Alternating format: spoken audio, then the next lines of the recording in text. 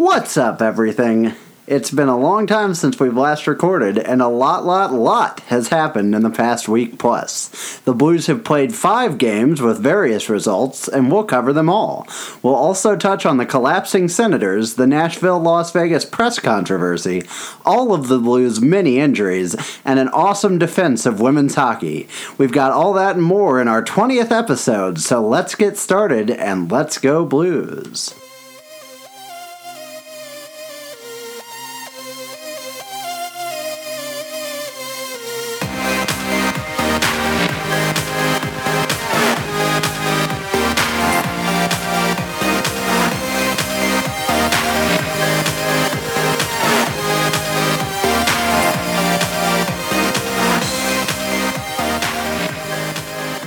Welcome back, everybody. This is the Two Guys No Cup podcast. My name is Stephen Ground. The other person that you will hear later on right now Can I not is speak? Ian Peters. How are you doing tonight, Ian? Very good. Christmas is around the corner. Have you done your Christmas shopping for the most part, or I have.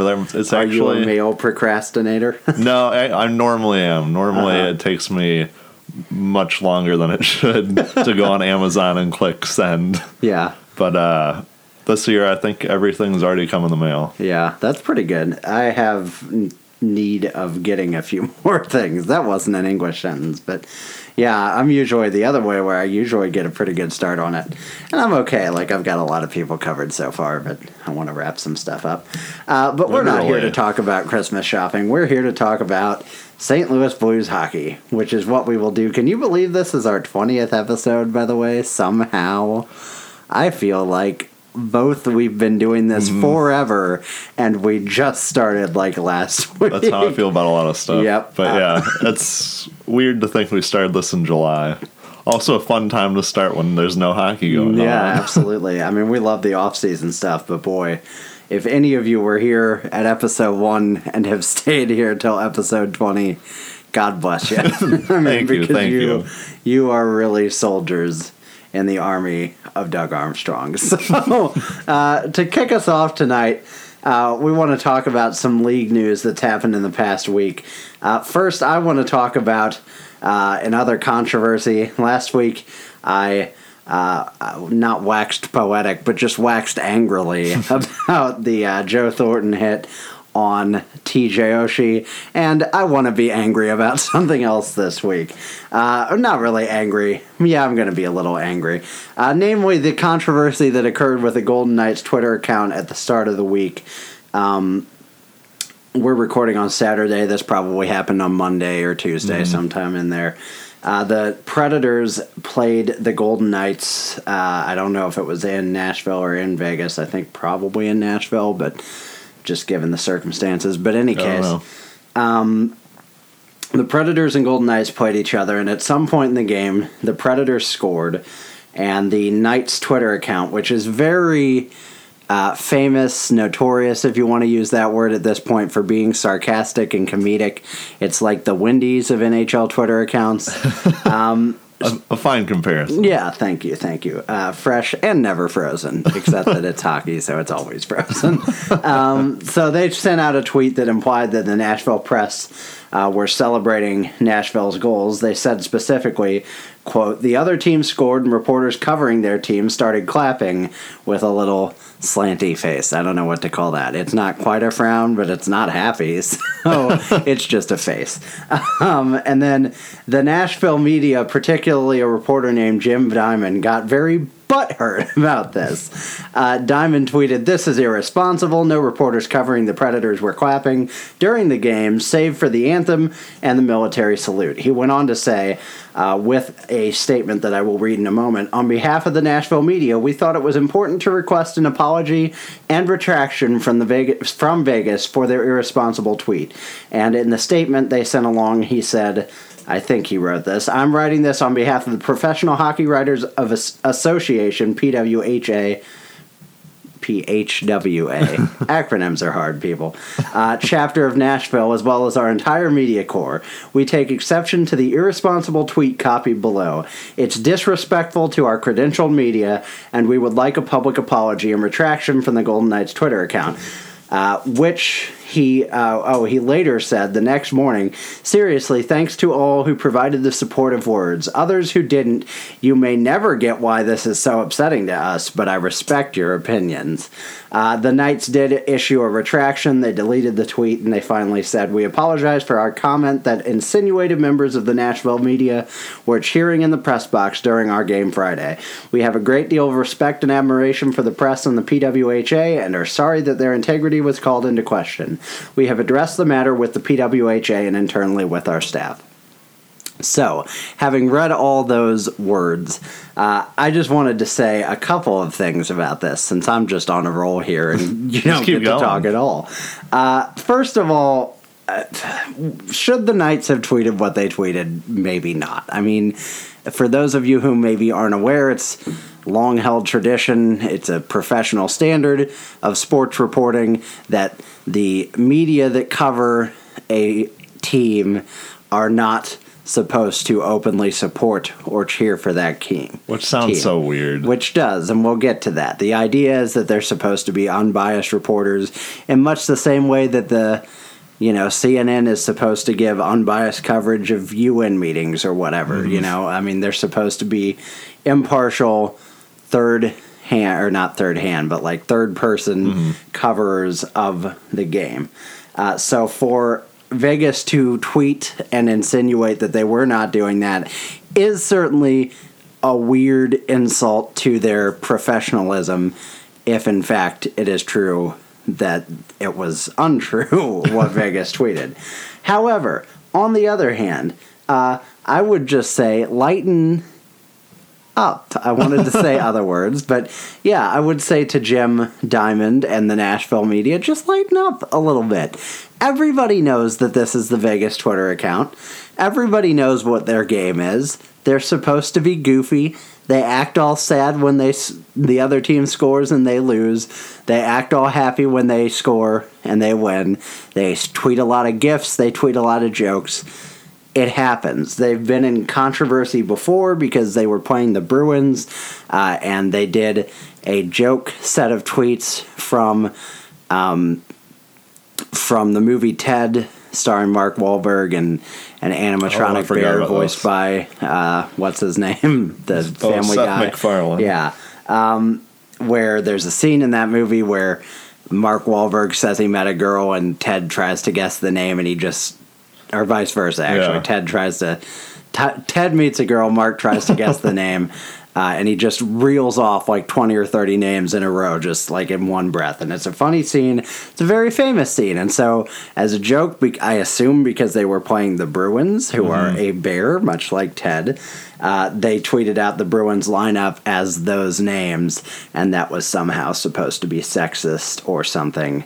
I didn't really understand that either. But my point is, Twitter is always supposed to walk this line where somehow, like, some people are held to a standard. Like, there's a group of people that can tweet that your mother, was Hitler's lover and you should go die in a fire. That's most of Twitter. And then there's all these other accounts with the check mark. Maybe that's what separates them, where they're supposed to be, like, real. Professional. I've gone on too long about this. But the other point I would just make is it's 2017. Can we get over this idea that you're not allowed to cheer for the team that you cover? I mean, Jeremy Rutherford has covered the Blues for a very long time, and he's with the players all the time. Like, you develop affinity for these people.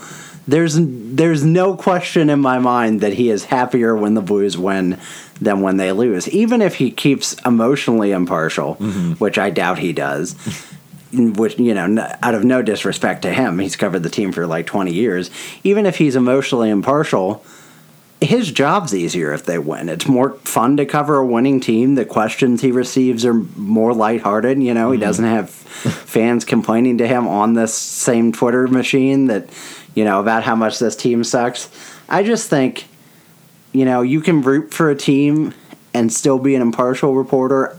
I think we try to do that. I mean, I make no claims of impartiality. We're obviously Blues fan. That's why we do this. But we try to say when the team's bad, and we'll be saying that a lot tonight. But I wanted to talk about that because I've seen a whole lot of people rush to the Predators, Predators writers' defense, and I get it. I mean, I get that in the, mores of how this is supposed to work, Nashville arguably crossed the line, but I also just think sort of lighten up. Do you have anything to add to my incoherent ramblings of the past 5 minutes? No, I agree. It's just really silly that they don't think you're allowed to cheer for your own team that you cover. Yeah. I would think it's kind of funny if they tweet about, and maybe this is what they saw, like, I don't know, some Nashville reporter just going like, fist bumping, and they're like going crazy like they're drunk sort of thing, which I doubt is what happened. But I think you can give like, one of those quick, like really stiff like fist bumps to yourself and just kind of like, or stand up and like high five a guy. Come on, like. To me, it seems silly. Maybe it's just because I'm a fan first, and this podcast is media is like the furthest thing. It's media barely. Yeah, exactly. So it made no sense to me when I saw it as a issue. So I had to learn that it was an issue. Right. And I mean, I understand that there's a difference between us and like credential media who have journalism degrees, but only a little. Yeah. Hockey is a sport. Go Blues. No, hockey is a sport. It's a game at heart. The people who cover it like have dream jobs. Every hockey reporter, for the most part, is living their dream job. And it makes sense. If they cover a team for 15, 20 years, they're gonna like that team. That just like, I'm a Blues fan, but if a Chicago paper hired me to cover the Chicago Blackhawks, 20 years from now, I'd probably be a Blackhawks fan, as much as that pains me to say, Yeah. Especially if you're with the players and the coaches all the time. It's just human nature. So I don't know. I just think it was a controversy for no reason, just to have a controversy. I think NHL reporters are a little uptight all the time. Yeah. And maybe that's because they feel like the little brother to like NFL and MLB and NBA reporters. I don't know. But they do seem to try and be what I'd call like overly professional sometimes, but maybe it's Canadian politeness and the misunderstanding. Vegas Twitter is a good follow, so there's that. Yeah, that if you take anything from this, just Paradise Lost level of just nonsense. Paradise Lost isn't nonsense exactly, but it's long. That was my point. Take that. Go and give the Vegas Knights a follow. And don't make fun of Jim Diamond or he'll get his feelings hurt. So another thing we thought we should cover briefly is the controversy that's arisen in the past week or so, especially, but over the past month or so, with the collapsing Ottawa Senators, although it would have been more convenient if we'd covered this a few days ago as they've won 2 in a row. But the collapsing Ottawa Senators and their superstar defender, Erik Karlsson. The Senators have had a really ugly time since acquiring Matt Duchene from the Colorado Avalanche early last month. They've been 2 for 14 since that trade, or since the Sweden series that immediately followed that trade. Though they, I do believe, won their outdoor game with the Canadiens tonight, and they won the other night, so they've won 2 in a row. So, but now they're 3 for 15. Still not great.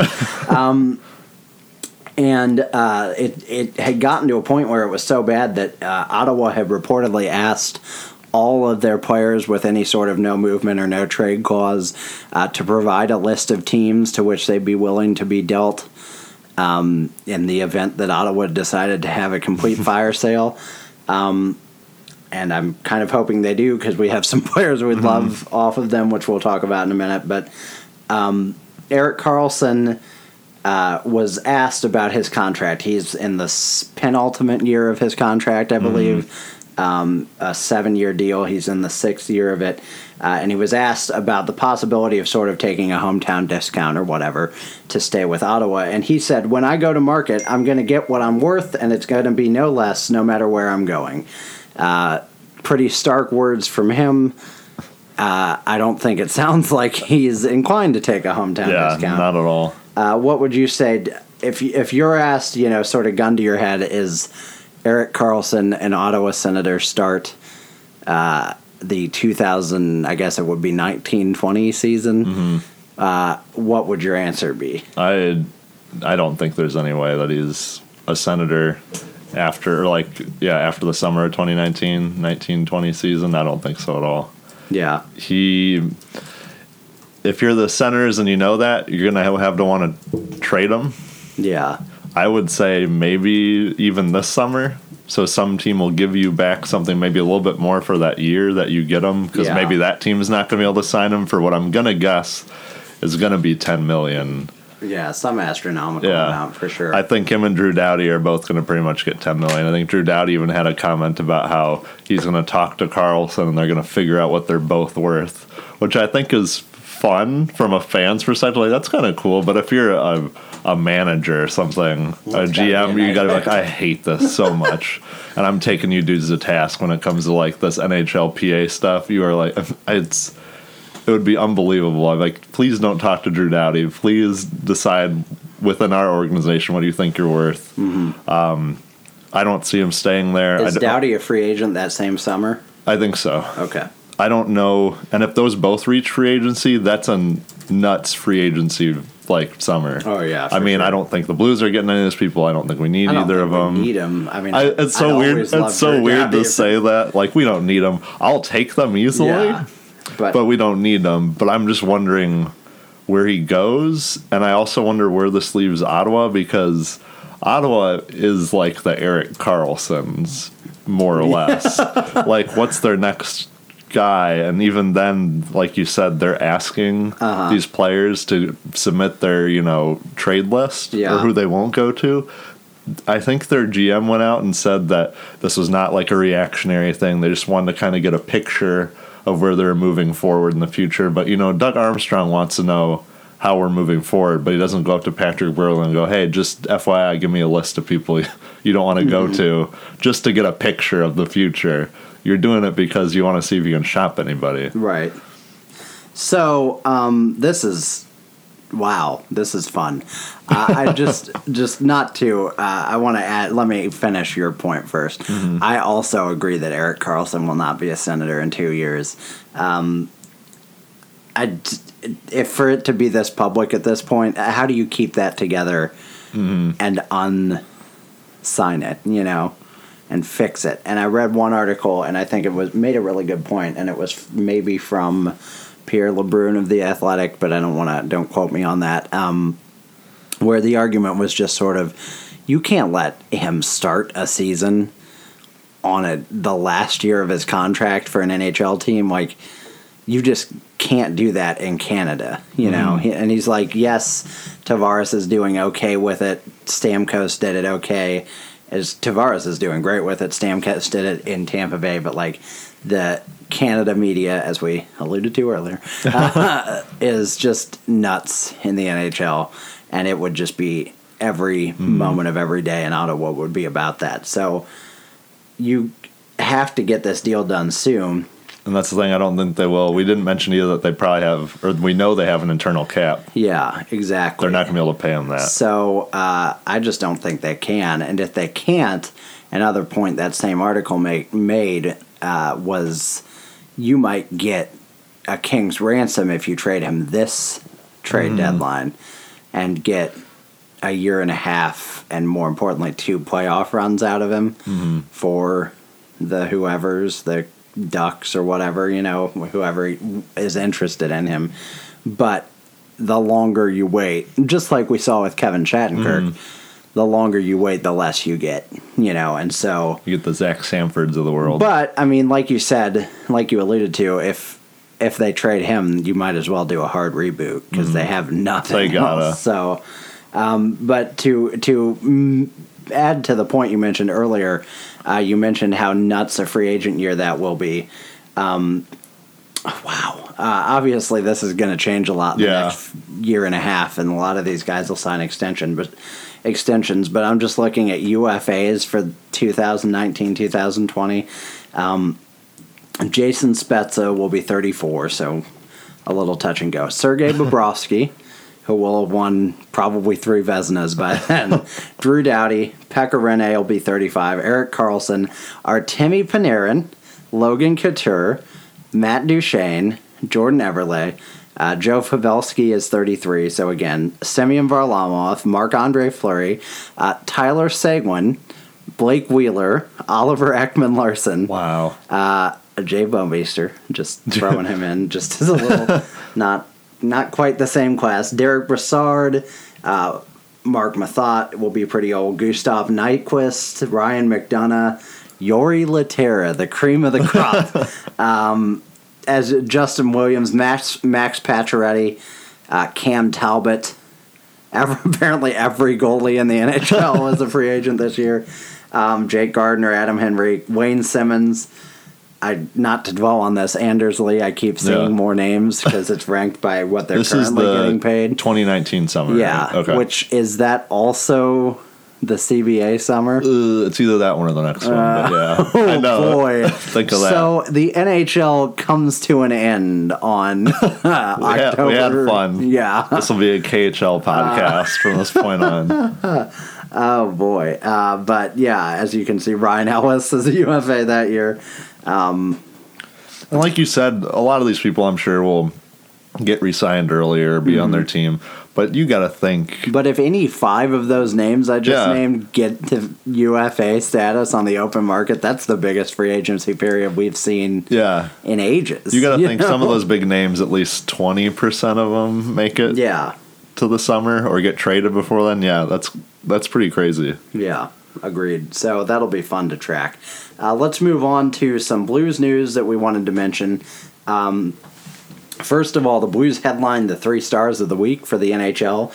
Braden Shin was named the first star. He scored 6 goals and 1 assist and had a goal in each of the 4 games in that week. He had a hat trick in Montreal, as we discussed last week, and he was fit. And he is currently, or was at the time of the press release that announced this, 5th in the NHL with 37 points, and he leads the league in game-winning goals and plus-minus at a plus 25, and shootout deciding goals, tied for 2, which I'm sure he's tied with numerous people, but that was just kind of an interesting addition. We'll let you go over in a minute because we promised to do it.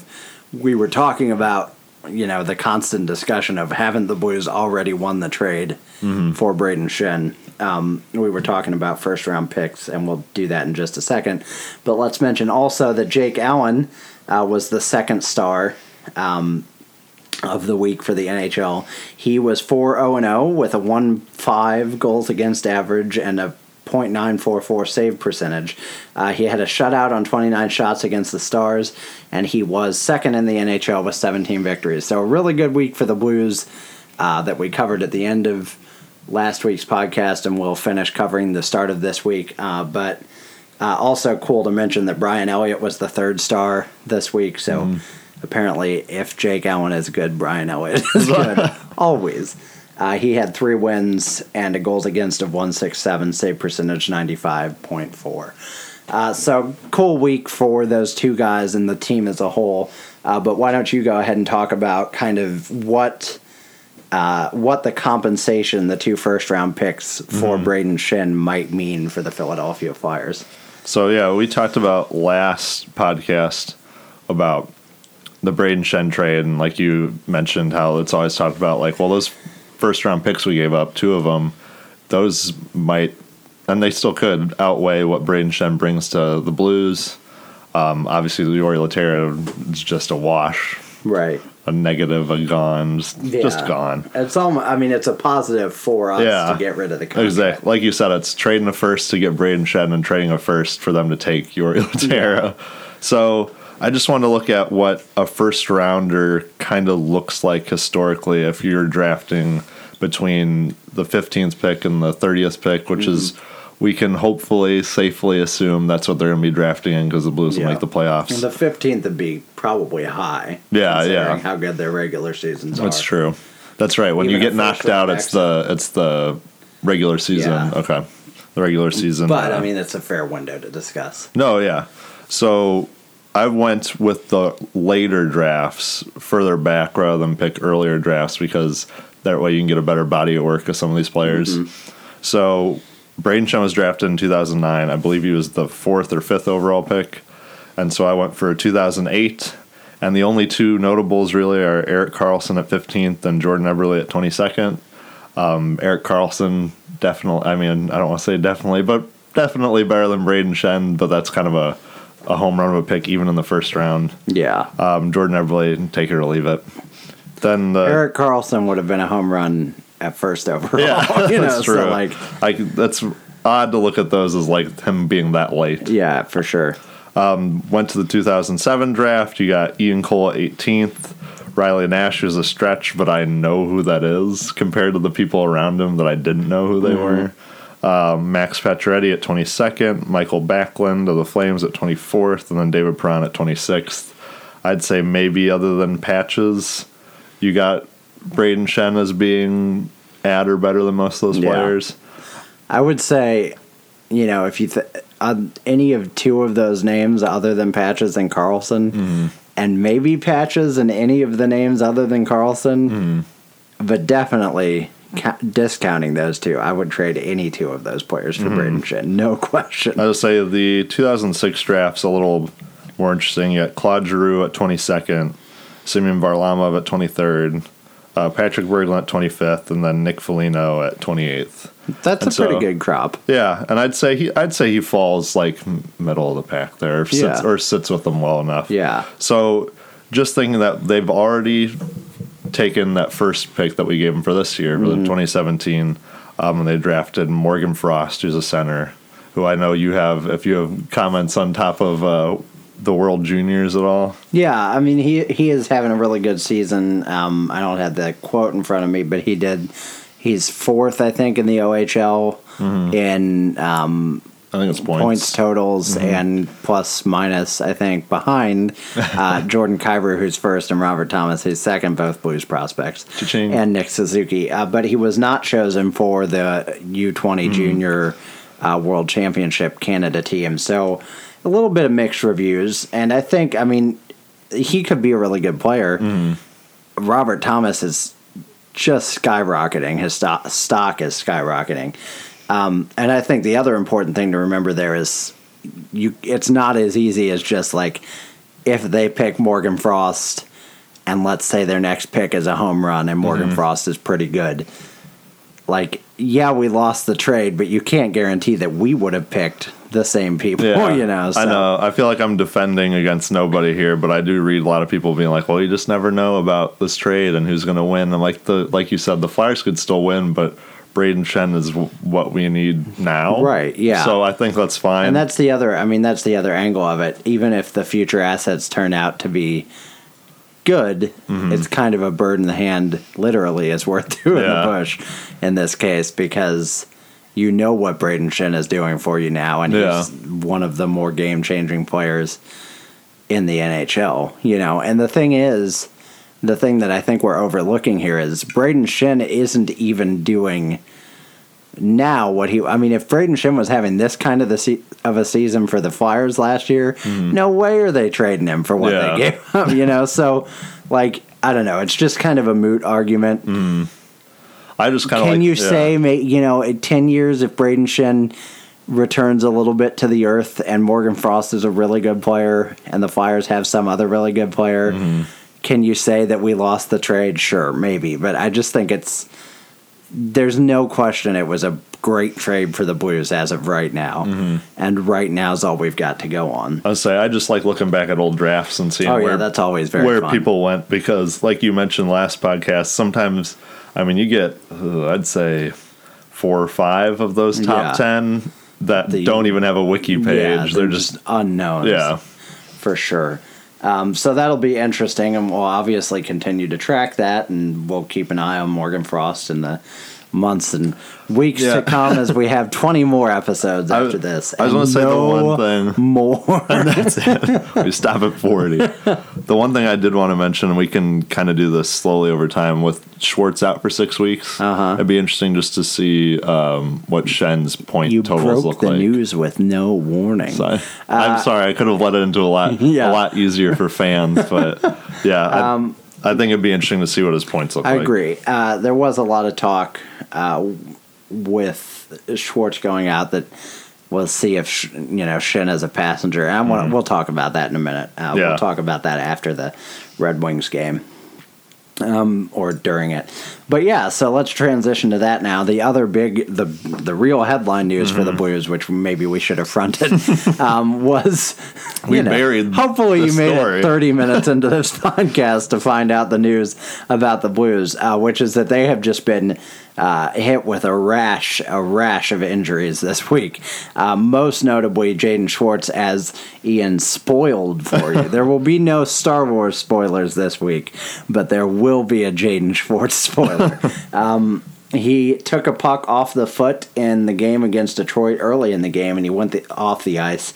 X-rays were initially negative, but we later found out that he would be out for at least 6 weeks with an injury to that foot or ankle.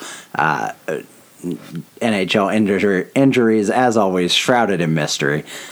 So he either has a broken foot or his ankle's sprained in half, or I don't know. They had to take it off. Yeah. But an interesting stat Jeremy Rutherford dug up was that in the last 4 seasons, the Blues have averaged 3 goals per game with Schwartz on the ice and 2.36 without. So he is a considerable difference maker. There are obviously other factors in play there. And the Blues took a hard couple games after Schwartz's injury, who was having a career year, I would say, so far with 14 goals, 21 assists, and a plus 23 and 5 power play points, just having a really good year. Alex Pietrangelo is also out on IR technically. He was considered day-to-day, and he should be back for tomorrow's game in Winnipeg. But he took, I think, another puck off of another foot in the same game against Red Wings.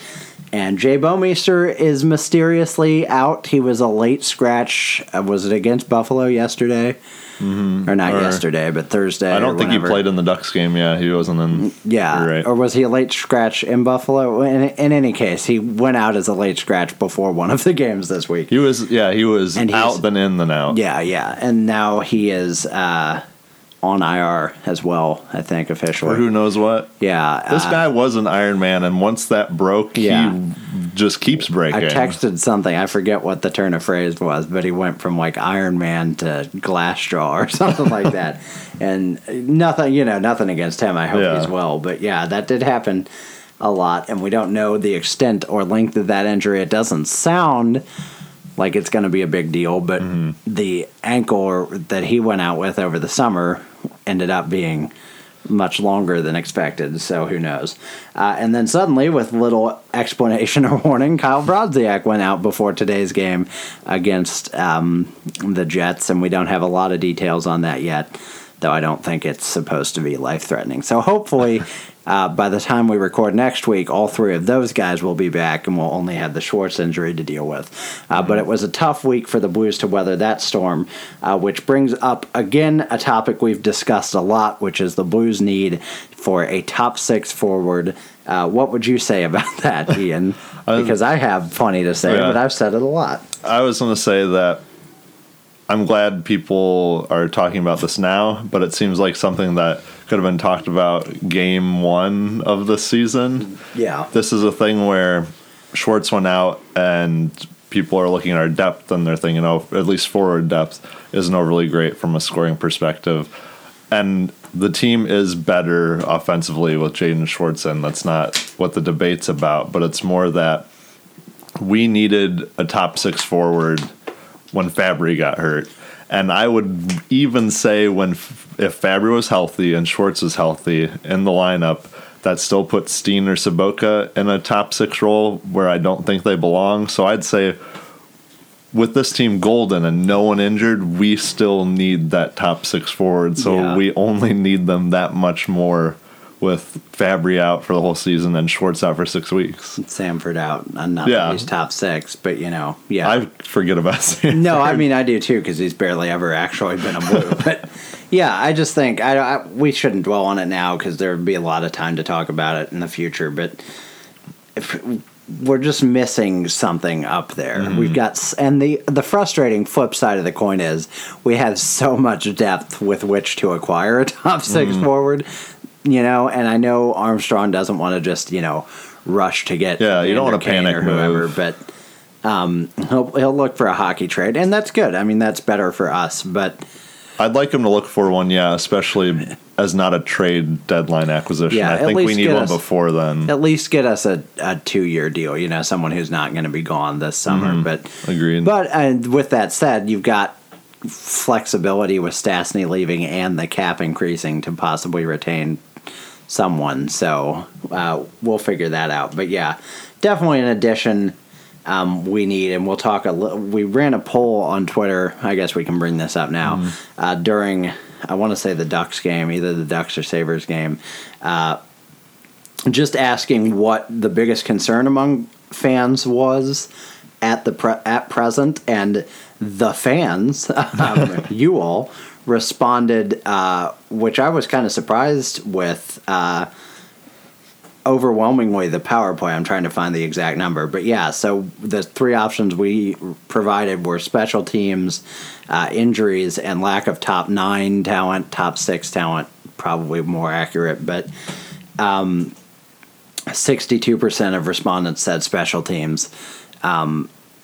We were during a game, so it was a little more alive at the moment, but I think that's right. Our special teams really, our special teams have to improve.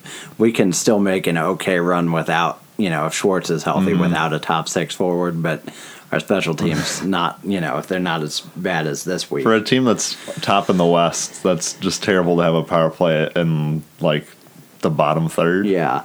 And I was really surprised to see that the injuries only have 15% of that, because I thought with Schwartz especially people would be panicking. But maybe they were able to see a little bit of what we could do without him in the Buffalo game and some of the games in between. So why don't we move on to those games? And since we have 5 this week and have already talked a lot, we'll try to cover them a little more quickly than we have in weeks past. The Blues gave it to the Detroit Red Wings, even in spite of losing Schwartz very early. He scored, actually, before he left the game, 11:50 into the first. Just a really good transition goal after the penalty kill. And Schwartz got a rebound, and he collected it on the backhand and scored on a pretty empty net. But Joel Edmondson was right there, also easily would have scored. Yeah, I thought it was his goal at Schwartz first. just got the stick there first. And then at 18 and a half minutes in, he blocked the shot and went off and was unable to put any weight on his right foot or ankle. And we know the rest. So in the second period, we had goals from Sobotka, Upshall, and Bouwmeester. Yes, I did say Jay Bouwmeester scored a goal. It was his first since November 5 of 2016. He just took a nice wrister, and it got in. It wasn't a good game or good goal for Howard, and it looked initially like Blair Berglund could have tipped it in, but they did not, apparently. And I think, Bouwmeester's not a goal scorer, but I think he could shoot more than he does, other He's than always the shooting slap for pass. that slap pass. He's always shooting wide for that kind of deflection. Yeah. But in any case, that was good to see him. He'll get 2 points in this game because he had an assist later on. Scotty Upshall got a breakaway before that and scored 5-hole on Howard, and I only mention that to mention Scotty Upshall's world-class goal sellies. He is so fun to watch when he scores a goal and leaps into Kyle Brodziak's arms. I think John Kelly made a really good point. The Blues broadcaster said with 6 minutes left in this period, he said, the Blues again give it up. They have been very sloppy in their own zone today, and you'd have to say very fortunate to be up by 3. It was pretty darn true at the time. They were up by 4 at the time, I guess. Oh, no, that was before the Bouwmeester goal, but I just took the note after. A point to make, though, this game felt a lot to me. Like, if people remember that Islanders game that we played in here in St. Louis, where we were out shooting the Islanders, we were doing really well, but then every time the Islanders just streaked down the other way, they scored immediately. Oh, yeah. That's how it felt, only we were the Islanders this time. Yeah. The Red Wings didn't look great, but they were doing way better than us, and we'd just skate down and score again and again. I don't think Howard had an overly great game. Yeah. He had some really weird angles in some of those goals. And we finished with only 22 shots, which was something like the fifth game, or let's see, it was just the 15th time in franchise history they'd scored 6 goals on 22 shots or less. That's obviously a real high conversion rate.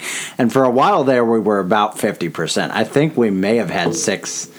I don't want to say we had 6 on 12, but I know we have 4 on 8. I do remember 4 on 8. Yeah, 4 goals on 8 shots, that is, just to be clear. So in the third period, Frans Nielsen scored a goal about 7 minutes in for the Red Wings, which was not particularly anyone's fault. It was just a rebound goal. It was also fairly meaningless at this point when it was 4-1.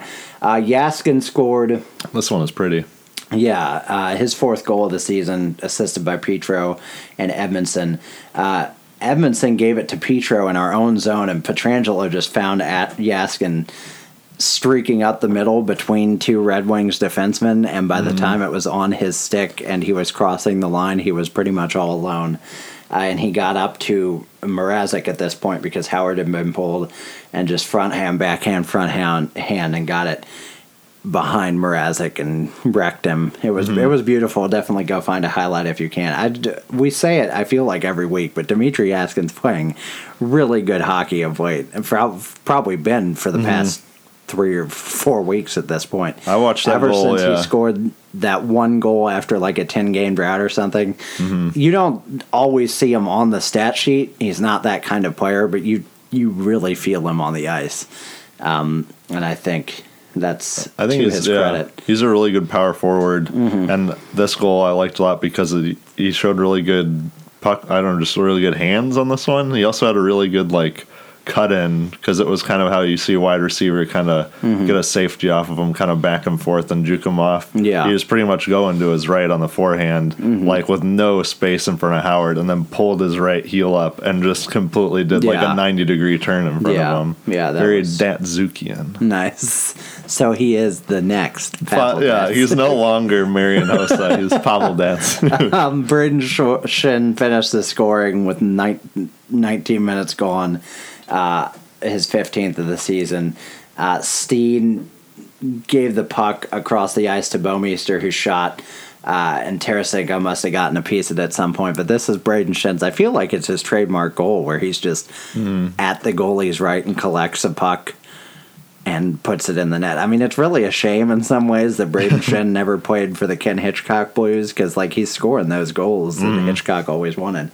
But yeah, I mean, a 6-1 win's really good. It didn't feel like a 6-1 win, especially against a team that's on the rocks, which is weird to say about. It was a noon game, which felt weird too. Yeah, Schwartz and Pietrangelo both were injured in this game, as we've already alluded to.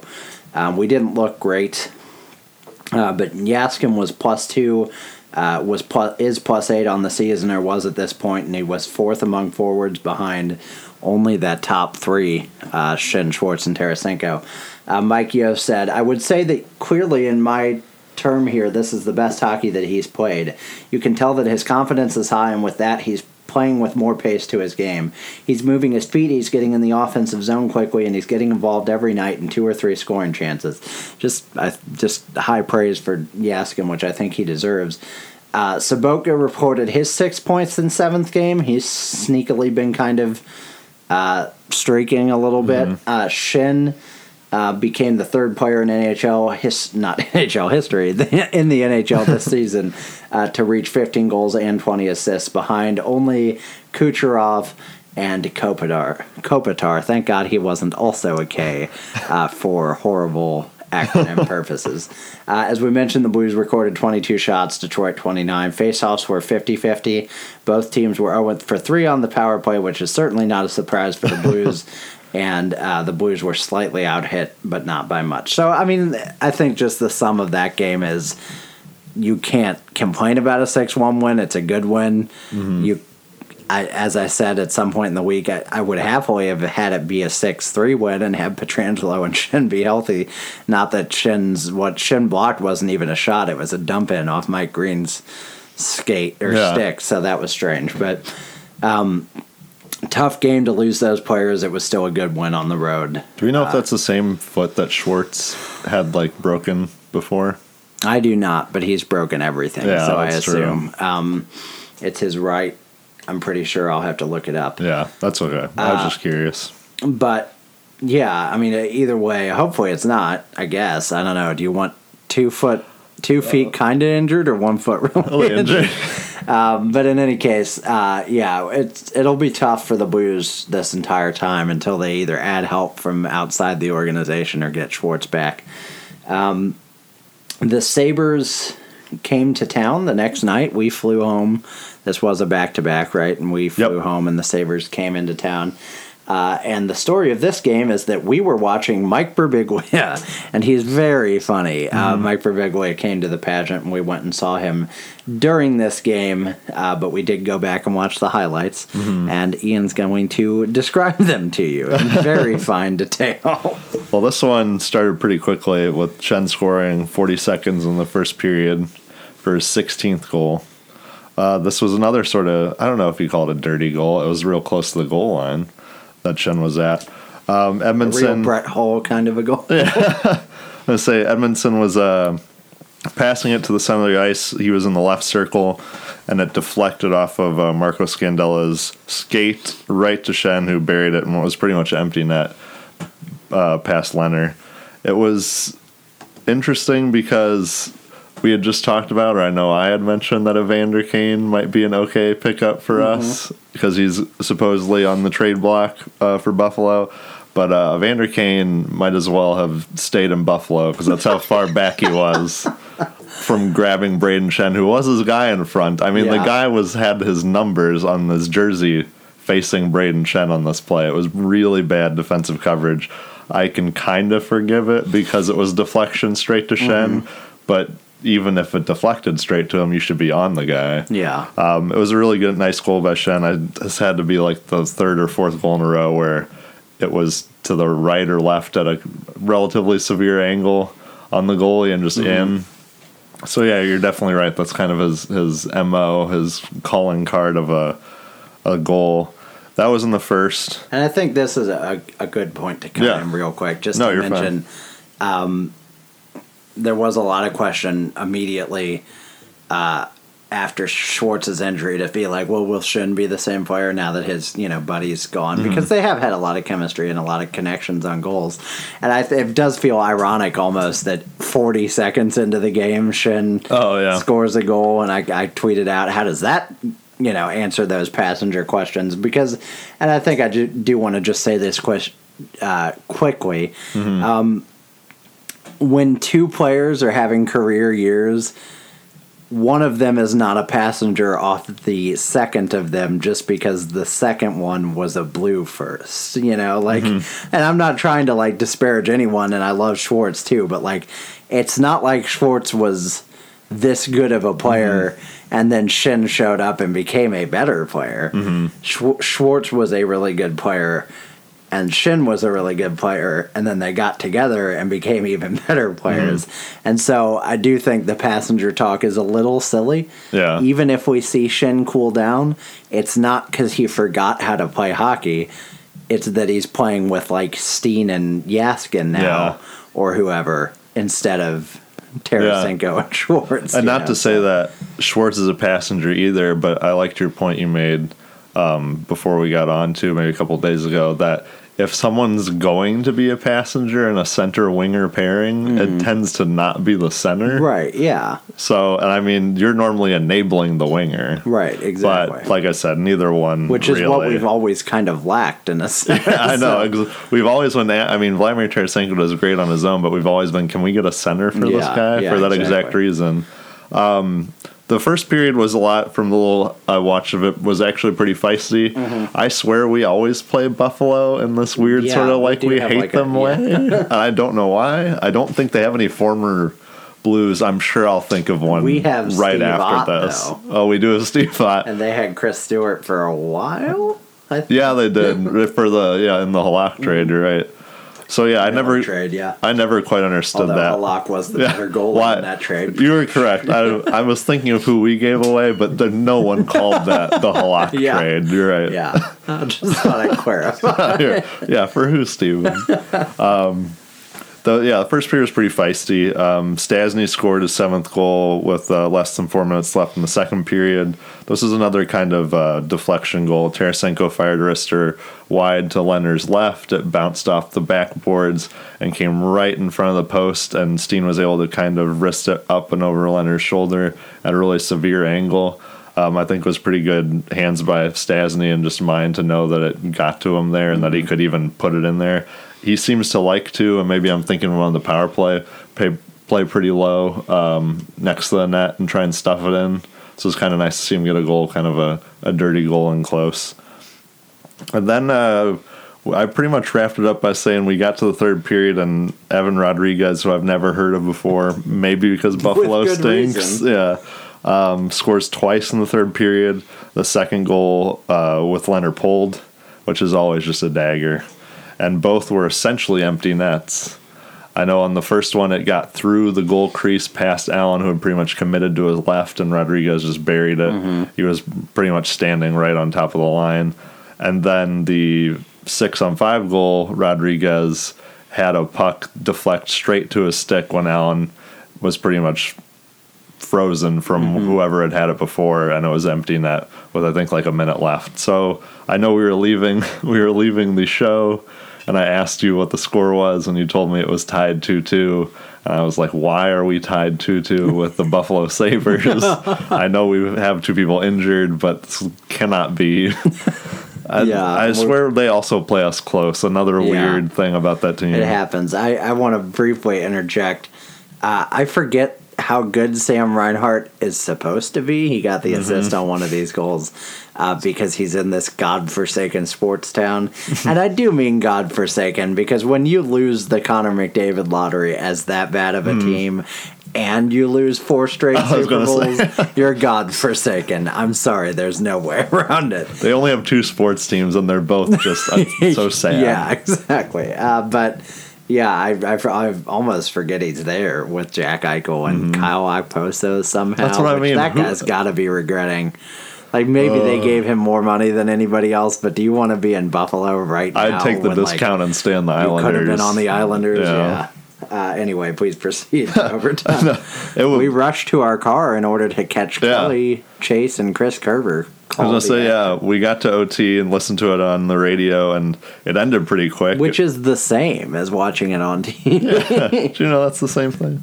Tarasenko scored his 15th goal on a partial breakaway with just over 30 seconds into OT. So that was pretty 30 quick. 30 seconds left. Left in OT? Okay, well, 30. Oh, you're right. It took a while. It counts. No, you're right. Down. I just had it. I had it written as that because I saw the 30 and I was like, 30 seconds.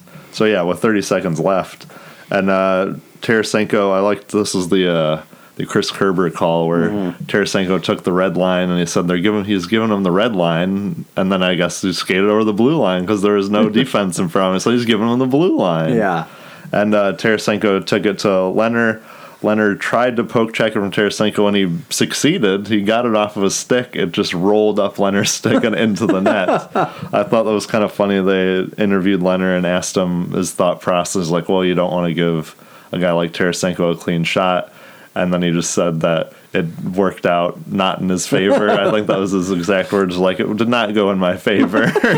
And it was good to see Tarasenko get a goal with how snake-bitten he's been recently. Yeah, even if it's just not a wrister and it's just kind of, we'll call it kind of lucky or fluky. Yeah, it was kind of funny because just because of the way, like, Tarasenko was skating at the boards, obviously 3-on-3, so there's a lot of space on the ice, but, like, the 3 guys were clustered, like, to his left, and they weren't collapsing on him at all, and it was kind of like, it almost looked like he was surprised. Like, he'd, like, slowly speeded up because he was like, I mean, if you're just going to literally let me skate in, I will.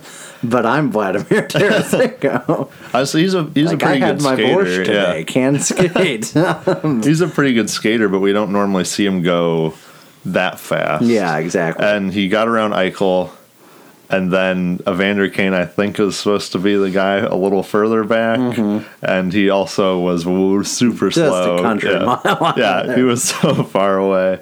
Jack Eichel then proceeded to break his stick over the goalpost in frustration. I think he got some sort of like game misconduct for that, or some sort of end of the game penalty. I think he was fined maybe for it, which is stupid. I mean, if I'm a Buffalo Sabre, I'm kind of happy I'm happy with how this guy is, because he gets frustrated all the time. Like, good, I'm happy you're not complacent on this crap team. Yeah, definitely. But it was overall a pretty good game for having Pietrangelo and Schwartz out at this point. You wanted to see them step up and the team to win, even against what we'll call a garbage team. Yeah.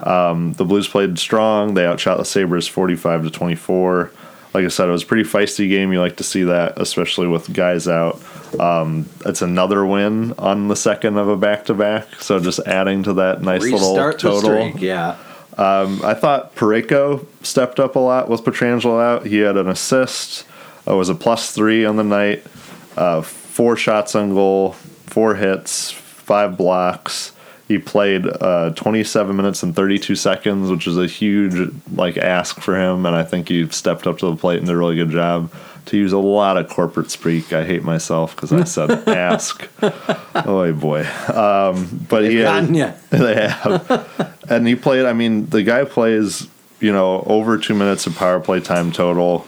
He plays over 5 minutes of shorthanded time on the PK. I think he's someone that I don't know if he'll ever be a first-line defenseman here, just because of Pietrangelo being still relatively and on the youngish. same side, yeah. Yeah, but I think he's the type of guy that's a really good second-pairing player on a good team, or, a pretty good team. And then I'd say if you put Parayko on, I don't know, a Hurricanes team or something, well, definitely a Buffalo. But yeah, just a middle-of-the-pack team, I think he's a first pairing guy for sure. And that's the sort of situation. I don't know, with Parayko or with Pietrangelo, Parayko, and Edmondson. I don't know if it's a situation where you can keep all of them here eternally. Yeah, because how much money can you spend on 3 of your 6 defensemen? Well, that'll be a big talking point this summer with Edmondson's contract coming up. Yeah, and it'll be interesting to see what he gets paid. I mean, I don't expect them to necessarily trade him, but with that said, I could see them trading him if it was the right blockbuster situation. Where. I mean, if it makes sense. Edmonton finally folds and says we're getting rid of Connor McDavid or whatever. We need one of those simple hockey trades. But it was interesting to see us beat a team that's at the bottom of the standings and then go to Tuesday to play a team that's at the very top. Yes, which did not end well. The Tampa Bay Lightning came and beat us 3-0. But I don't necessarily think the score really reflects the effort level. No, not at all. The first period, we had a really good effort to start and had a great penalty kill against the best power play in the league statistically, and also the one that has Kucherov and Stamkos. You can't by dispute default. They finally did score a goal late in the first period with about 45 seconds left. Braden Point, who's their breakout rookie, which I feel like the Lightning shouldn't get to have a breakout rookie. That made me so upset last year. But at the very least, he's on my fantasy team. So he has 13 points.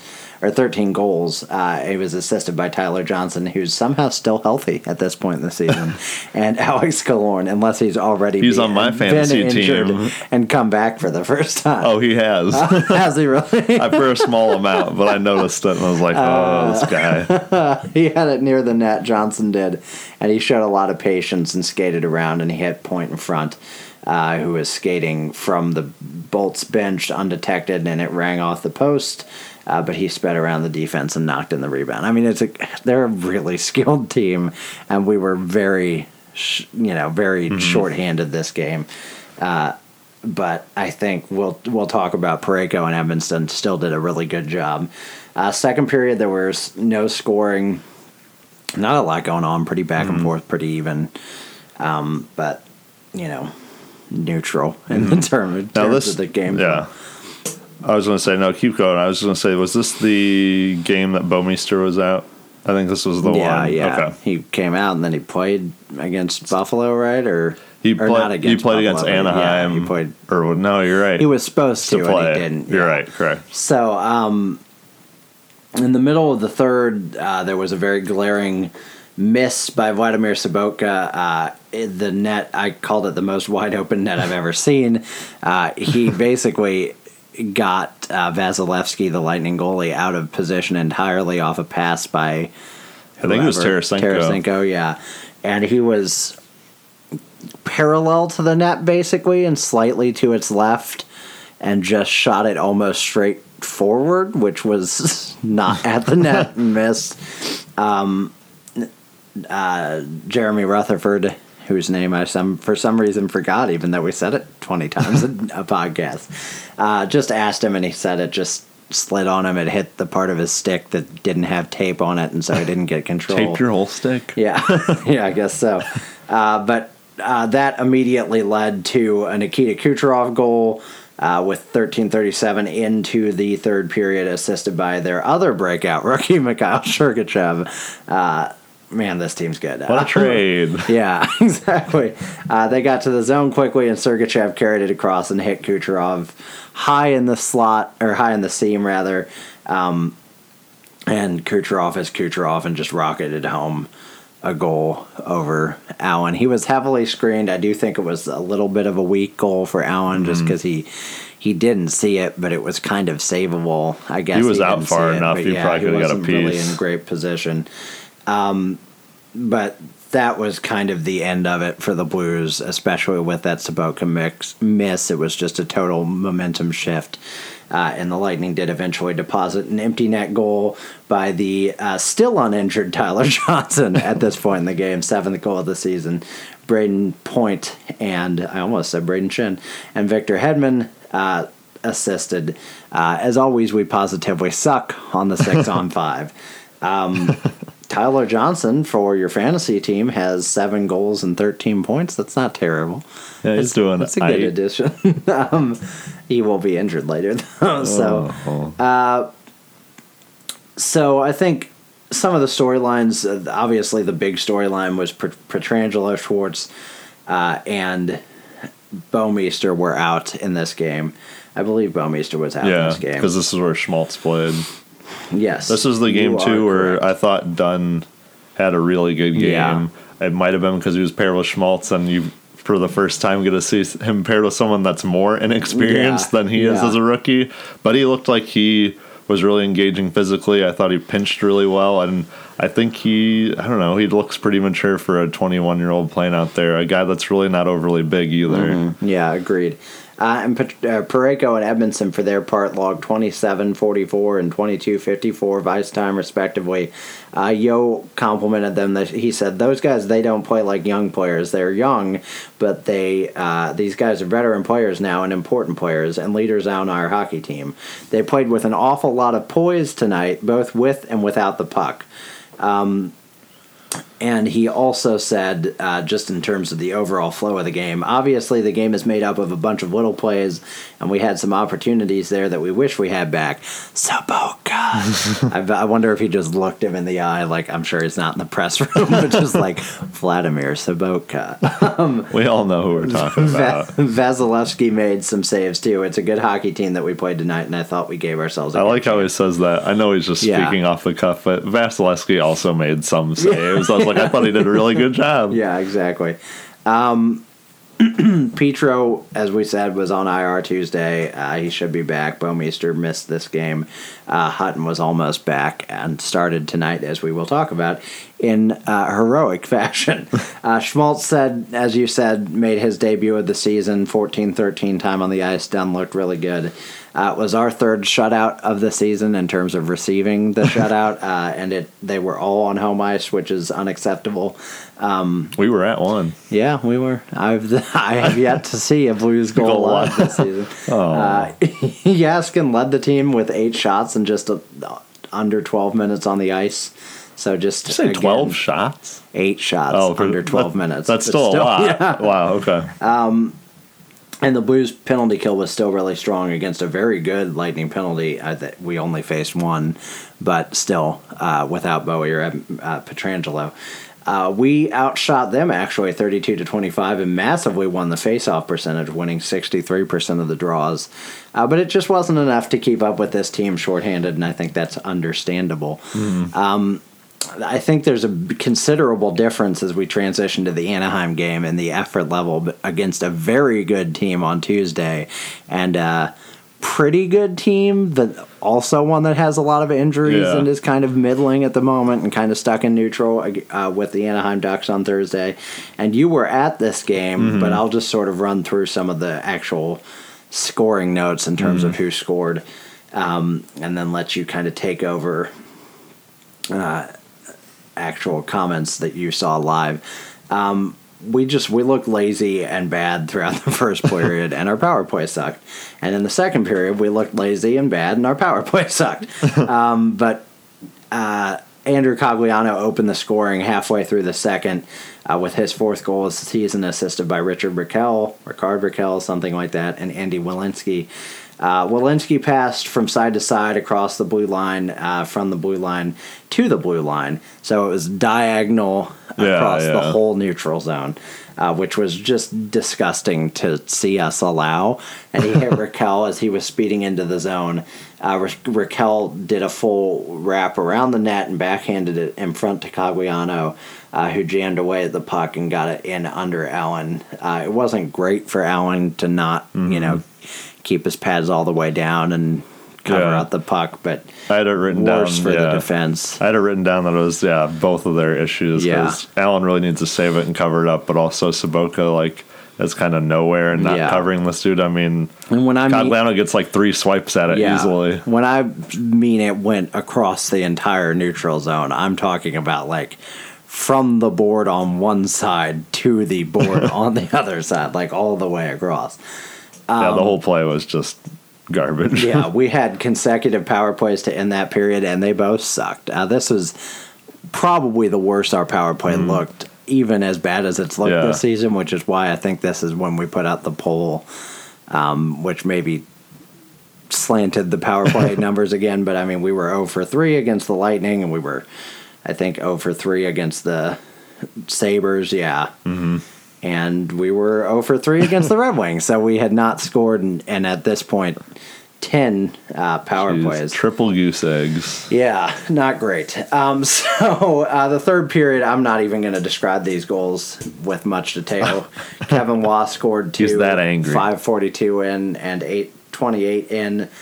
His 5th and 6th of the season. I think all of them are against the Blues. I don't know. Did you see this Patrick Berglund goal? Because I didn't. I did not, because you left. I didn't see it. I watched it, and it was nothing special. I mean, good for him, but this guy scores in losses. This was one of those games where I was watching at this point, but I was not watching at this point. Fowler and Getzlaf got assists on the first goal. Derek Grant, and Logan Shaw got assists on the second. And Patrick Berglund scored 14 minutes left. I even tweeted, this is the point at which Kyle Brodziak scores 2 meaningless goals, right? Because it's the exact same game. And it was a different B, but he only scored 1. So just not a good effort. And as I mentioned, I think it's very different from the Lightning game. But why don't you talk a little bit about what you saw before we kind of wrap up with that? We should just be able to go into GarageBand and grab the last time I talked about the Blues playing the Ducks, because it's pretty much the same thing. Just super passive. Like you were talking about, the power play was nothing but hesitation. Every time a player got the puck, it was you could just watch them thinking. You could see the gears turn, which is not really what you want in a fast-paced sport like hockey. There's just so many times it got to the point, and there was already nothing but 3 guys already ready, lined up to block the shot, and we still had a defenseman going, I guess I'll just fire it anyways, which I commend. We need more shots on goal, but it didn't get there. They looked sloppy. The Ducks didn't look overly great either, which I think is what was super annoying. I didn't think the Ducks played a great game. They played a good enough game to beat us, though, because we just played that bad. So, hats off to them. It just seemed like, at least especially that third goal, too, we would get running around our own zone. They didn't really get many good looks, and we managed to give them a good look. We managed to just get out of the way, and they'd score, and I was like, well, they're going to do that no matter what team you're playing. it didn't look great. Jake Allen, at least his first 2 goals, I thought could have had them for sure. He got kind of running around on the third one, which I can't blame him because it was a lot of east to west passing with nobody in our zone stopping them. Right. Like you said, kind of like that neutral zone stuff. It was just no one getting sticks on the puck at all, which is kind of odd. I feel like we're a team that does that pretty well normally, and I don't know if we were just disengaged or tired from having no Pietrangelo and no Schwartz. No Bouwmeester was a late scratch again. I thought I saw him out there, and then I was like, no, that's not him. That's Robert Bertuzzo. Yeah. But, I left before Patrick Berglund scored a goal because I'm tired. I'm a tired man, and I got to sleep sometimes. So we got back to the truck, and I looked on my phone. I was like, of course someone scored with 5 minutes left. And was like, does anyone feel good? I want to know if someone in that stadium is like, I think we can win. Yeah. That's probably a child. And, I'm glad they do. Yeah. Because they haven't been ruined yet by this team. Keep that hope alive. Don't let anyone touch your light. Yeah. But, yeah, it was sad. Okay. I just think as we transition, just quick statistics. You didn't think it was sad was a good transition? No, it was sad. It was sad. No, I have a point to make about that, but the Blues outshot the Ducks, believe it or not, 30-18, won 57% of the faceoffs, but their power play was 0 for 4. 4 goose eggs in a row. Certainly the difference in this game. I think the Blues are doing a little too much what I will call, and I think I'm coining this phrase on the spot, sweater watching. I feel like they do a little too much analysis of who the opponent is and play to that opponent's level. And I remember Ken Hitchcock. That's an interesting. I was going to say it was an interesting critique because I think you're right. Yeah. But it's weird because I remember Yo saying, at least maybe last year when he took over, but it was like, we're trying to focus so much more on our game and not on their game. But I think you're right. Maybe it was Yo who said that because that's about what I was going to say. It's just sort of, we have this tendency, and maybe it was what Ken Hitchcock's strategy was, where he would try and play the other team's game and outplay them at it. And I guess it was Joe who kind of countered that by saying, no, we're going to play our own game and make them play it. And I don't know that it's as much us playing like the style of game as the other team, but just you kind of look at these games, and I think the Tampa Bay game, despite having won 2 of the other ones, is arguably our best game, of the week, other than maybe tonight's, which we're about to talk about. I guess the good news there is hopefully you can't sweater watch in the playoffs because they're all playoff teams. But you would hope, or at the very least, if you're doing it the first night, they'll wake you up. But it is kind of a worrisome trend to see them sort of play down to their competition. And not that the Ducks are a bad team; they'll be a very good team, and they'll be in the playoffs when they get healthy. But it is a little bit of a frustrating trend. I think we also try and play a lot to their style too. Yeah. Which I think goes to, and we mentioned it before, I know you did, that we're not an overly physical team like we used to be, and lots of NHL commentators, especially nationally, will kind of be like, oh, Blues still a big bruising team. And I don't think we are anymore. And when we play teams like the Ducks, who still kind of are, we try to be that. And like you were mentioning, when we play the Lightning, we're a fast team, we play fast too, and we notice that we look better that way. Yeah, that is our game, so we need to play it.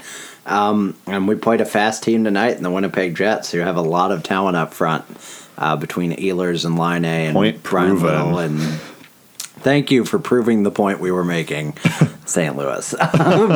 And this was a great game, I think, for the Blues for a number of reasons. We were without 4 core players. 3 and Kyle Brodziak. I love you, Kyle, but you are a 4th liner. Schwartz, Tarasenko, and Pietrangelo were all out for this game, and then Brodziak was out pretty late.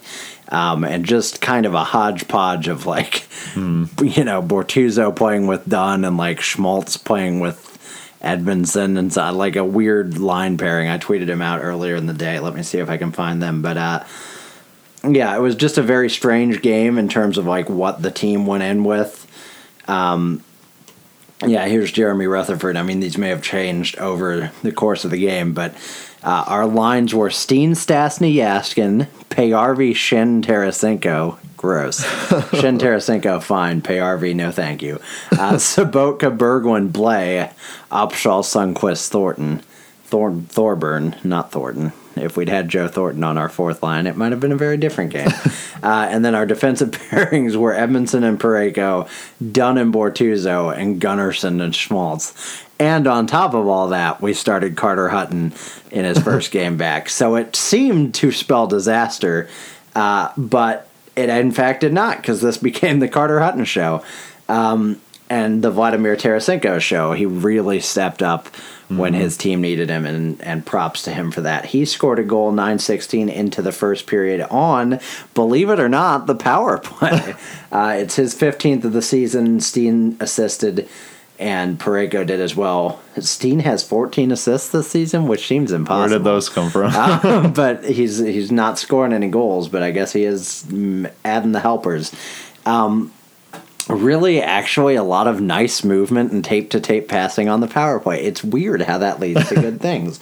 And they finally got it out to Parayko, who hit Steen on the right for a one-timer on his right, on the goalie's left.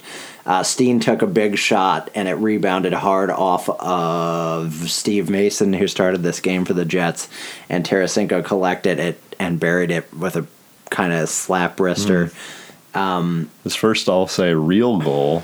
Tarasenko-like goal in a while. Yeah, and it was a very good goal. He found the puck and hit Twine. It was nice.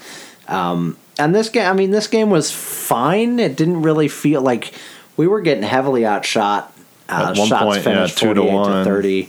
And Hutton was making some great plays, but it never felt like he was standing on his head exactly, And he had a few where he had to move left to right, but he didn't have any. It was none of those moments where it was like 4 saves in a row sort of thing, What those NHL people call 10-bell save. Yes. I have no idea why. I don't. It's something in Canada. Probably what they ring to signal that Tim Hortons is open in the morning. But yeah, the second period saw no scoring. And the third period sort of felt like it might be that kind of game where you let it slip away late just because Hutton had held on for a really long time. But at some point you need to make it 2-0.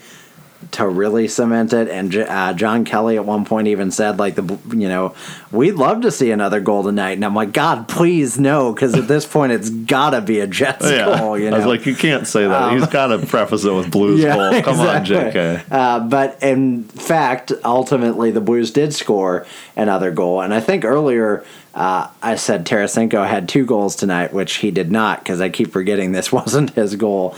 But he had a nice assist on a goal scored by Vince Dunn, his 3rd of the season. Tarasenko's 20th assist and Shin's 22nd assist. As we mentioned earlier, and we say this every week, but it's kind of fun to notice how things develop. We said, I think in the Detroit game, that Braden Shin became the 3rd player in the NHL with 15 goals and 20 assists, and Tarasenko achieved that tonight. I don't know if anybody else has in between, but cool landmark for them to achieve in the same week. Shin won the faceoff. This was like an ideal kind of power play goal. He won the faceoff to Dunn. Dunn passed to his right, just kind of side to side at the blue line with Tarasenko. It got back to Dunn, who shot from the deep point and scored. Darren Young emphasized that there was no hesitation on this shot. There was some. He collected it and settled it. It wasn't exactly hesitation, but it was a strange emphasis for something that clearly was not exactly right away. True. Not a one-timer. After this, it seemed like the last 2.5 minutes kind of evaporated. I know they pulled Mason at some point, but no empty netter because we never do. Yeah, but it just we held on pretty decidedly for the 2-0 win, and just insane props to Carter Hutton for 48 saves and his return to the ice after that injury. He hasn't played a lot lately because he missed that 1 week with the birth of his child, which congratulations to him as well for that and his wife. But 48 shots is a tall order, even if they didn't necessarily feel like they were all, 10 bell saves. I believe they said he was 15th goal or 15th player to ever do that. So what, 48 shots? It was 48 or more or something. Okay, maybe that's cool. Yeah. That's pretty significant. You saw one of the cooler moments post game was Tarasenko got announced as the second star of the game, and he skated off, down the tunnel. Obviously, Hutton was the first star, and you could see them in the tunnel just giving Hutton a very big hug. Did I say Dunn was the first star? Hutton was the first star, if I didn't say that correctly. But it was pretty cool to see. I think those guys are close friends. And I think everybody on this team loves Carter Hutton. I certainly do as a bystander. It's those 0 to 60 interviews he does. Yeah, it sure is. But yeah, so 48-30 were the shots by the Jets. The Jets had the bulk of those, but it was a really high offensive game. Faceoffs were about even. Blues won 51%.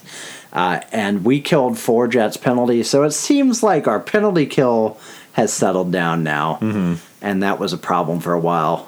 And our power play, hopefully, we'll learn from tonight where they went 2 for 5, which still doesn't feel great. I mean, it's good, but it's not like, wow. I think, and I think with those key players out, too, the penalty kill shines even. I mean, it doesn't shine because they're out, but the fact that they went without Bouwmeester or Pietrangelo to still be killing penalties really well, or even Brodziak against tonight. Good teams, or Brodziak. I don't even know who the heck we put out there on the PK. Now that I think about it, Bortuzzo, who knows? Yeah, it was a great effort by them. And just a good effort all around by a team that will face Winnipeg again tomorrow night, where I'm sure they'll just get slaughtered. I was going to ask, what do you think about tomorrow? This was, just to mention it, the Jets negged us last season and won the season series 5-0. They Not swept so good. us. No, it was not good at all. But the Jets have won 6 in a row against us, and we put an end to that streak. But I found out, according to Chris Kerber, I think, or one of the other KMOX broadcasters, that the Jets had won 6 in a row against the Blues, but they have also only ever won those 6 against the Blues since moving to Winnipeg from Atlanta. So that was kind of interesting. So hopefully they'll never win again now. But we'll see tomorrow night, which will be kind of fun next podcast to talk about that game and how it reflects this one, how they interact. Before we go, though, we do have our weekly tradition of naming a tweet of the week. A hockey tweet of the week specifically. And this one is going to go to Gord Miller, who is a TSN reporter and hockey commentator. Some jabroni loser, D-bag, tool, I'd like to say a lot meaner things, tweeted some comment at him, and the coward has since deleted his own tweet, but it was something about just he was like up late watching women's hockey, God forbid, on ESPN or TSN, and it was just some like Neanderthalic tweet about, it's such a shame to watch this on TV and to waste Gord Miller's considerable talents in commentating on it. I was just like, come on, dude, it's 2017. And Gord Miller responded by saying, what a repugnant thing to say. For more than 20 years, I have been proud to broadcast games played by these dedicated, talented athletes, including some of the most exciting international hockey I've ever seen. Go crawl back under a rock. And I just think, look, I'm not a big student of the game of women's hockey, nor am I self-admittedly on, the forefront of feminism, but or feminist issues, but what world are you living in where you're going to tweet a TSN commentator about how much it sucks that he's calling women's hockey, and in your head, do you think he's going to be like, yeah, it does suck? Agreed. And not to mention, women's hockey, as women's sports go, is actually I feel very developed, and there's a big international game, which is not to say that there shouldn't be for everything else. I just think the women's hockey at the Olympics is a big draw with a lot of watching. I guess maybe it's because the USA can win that when they can never seem to beat Canada in the men's. But I was unsurprisingly, Canada's got a really good team. There's some pretty big women's stars. Hillary Knight and other names that I don't know that they're household names, but they are amongst hockey fans. Yeah. Phil Kessel's sister, Amanda, is that her Yeah. name? I'm not. Yeah, I don't know. It just baffles my mind that you could tweet something. What did you expect him to say? I'm not the guy. I'm not the guy. I really am not the guy to like police Twitter and be like, trigger warning or whatever. But You've gotten real angry about these tweets tonight. Yeah, I know. I guess I have, but it baffled me. Did you have anything you wanted to say about that before? I just like that he told the guy to go crawl back under a rock. Yeah, I like absolutely. it when if you're a professional on Twitter, you can just be like, what? I work for TSM, but I think I'll just tell this guy to go back under the rock he came from. Yeah, and just like I think it's like a professional enough burn to just be like, buzz off. And Gordon Miller's a really good commentator. Yeah, too. and that's the thing. I mean, he's not like.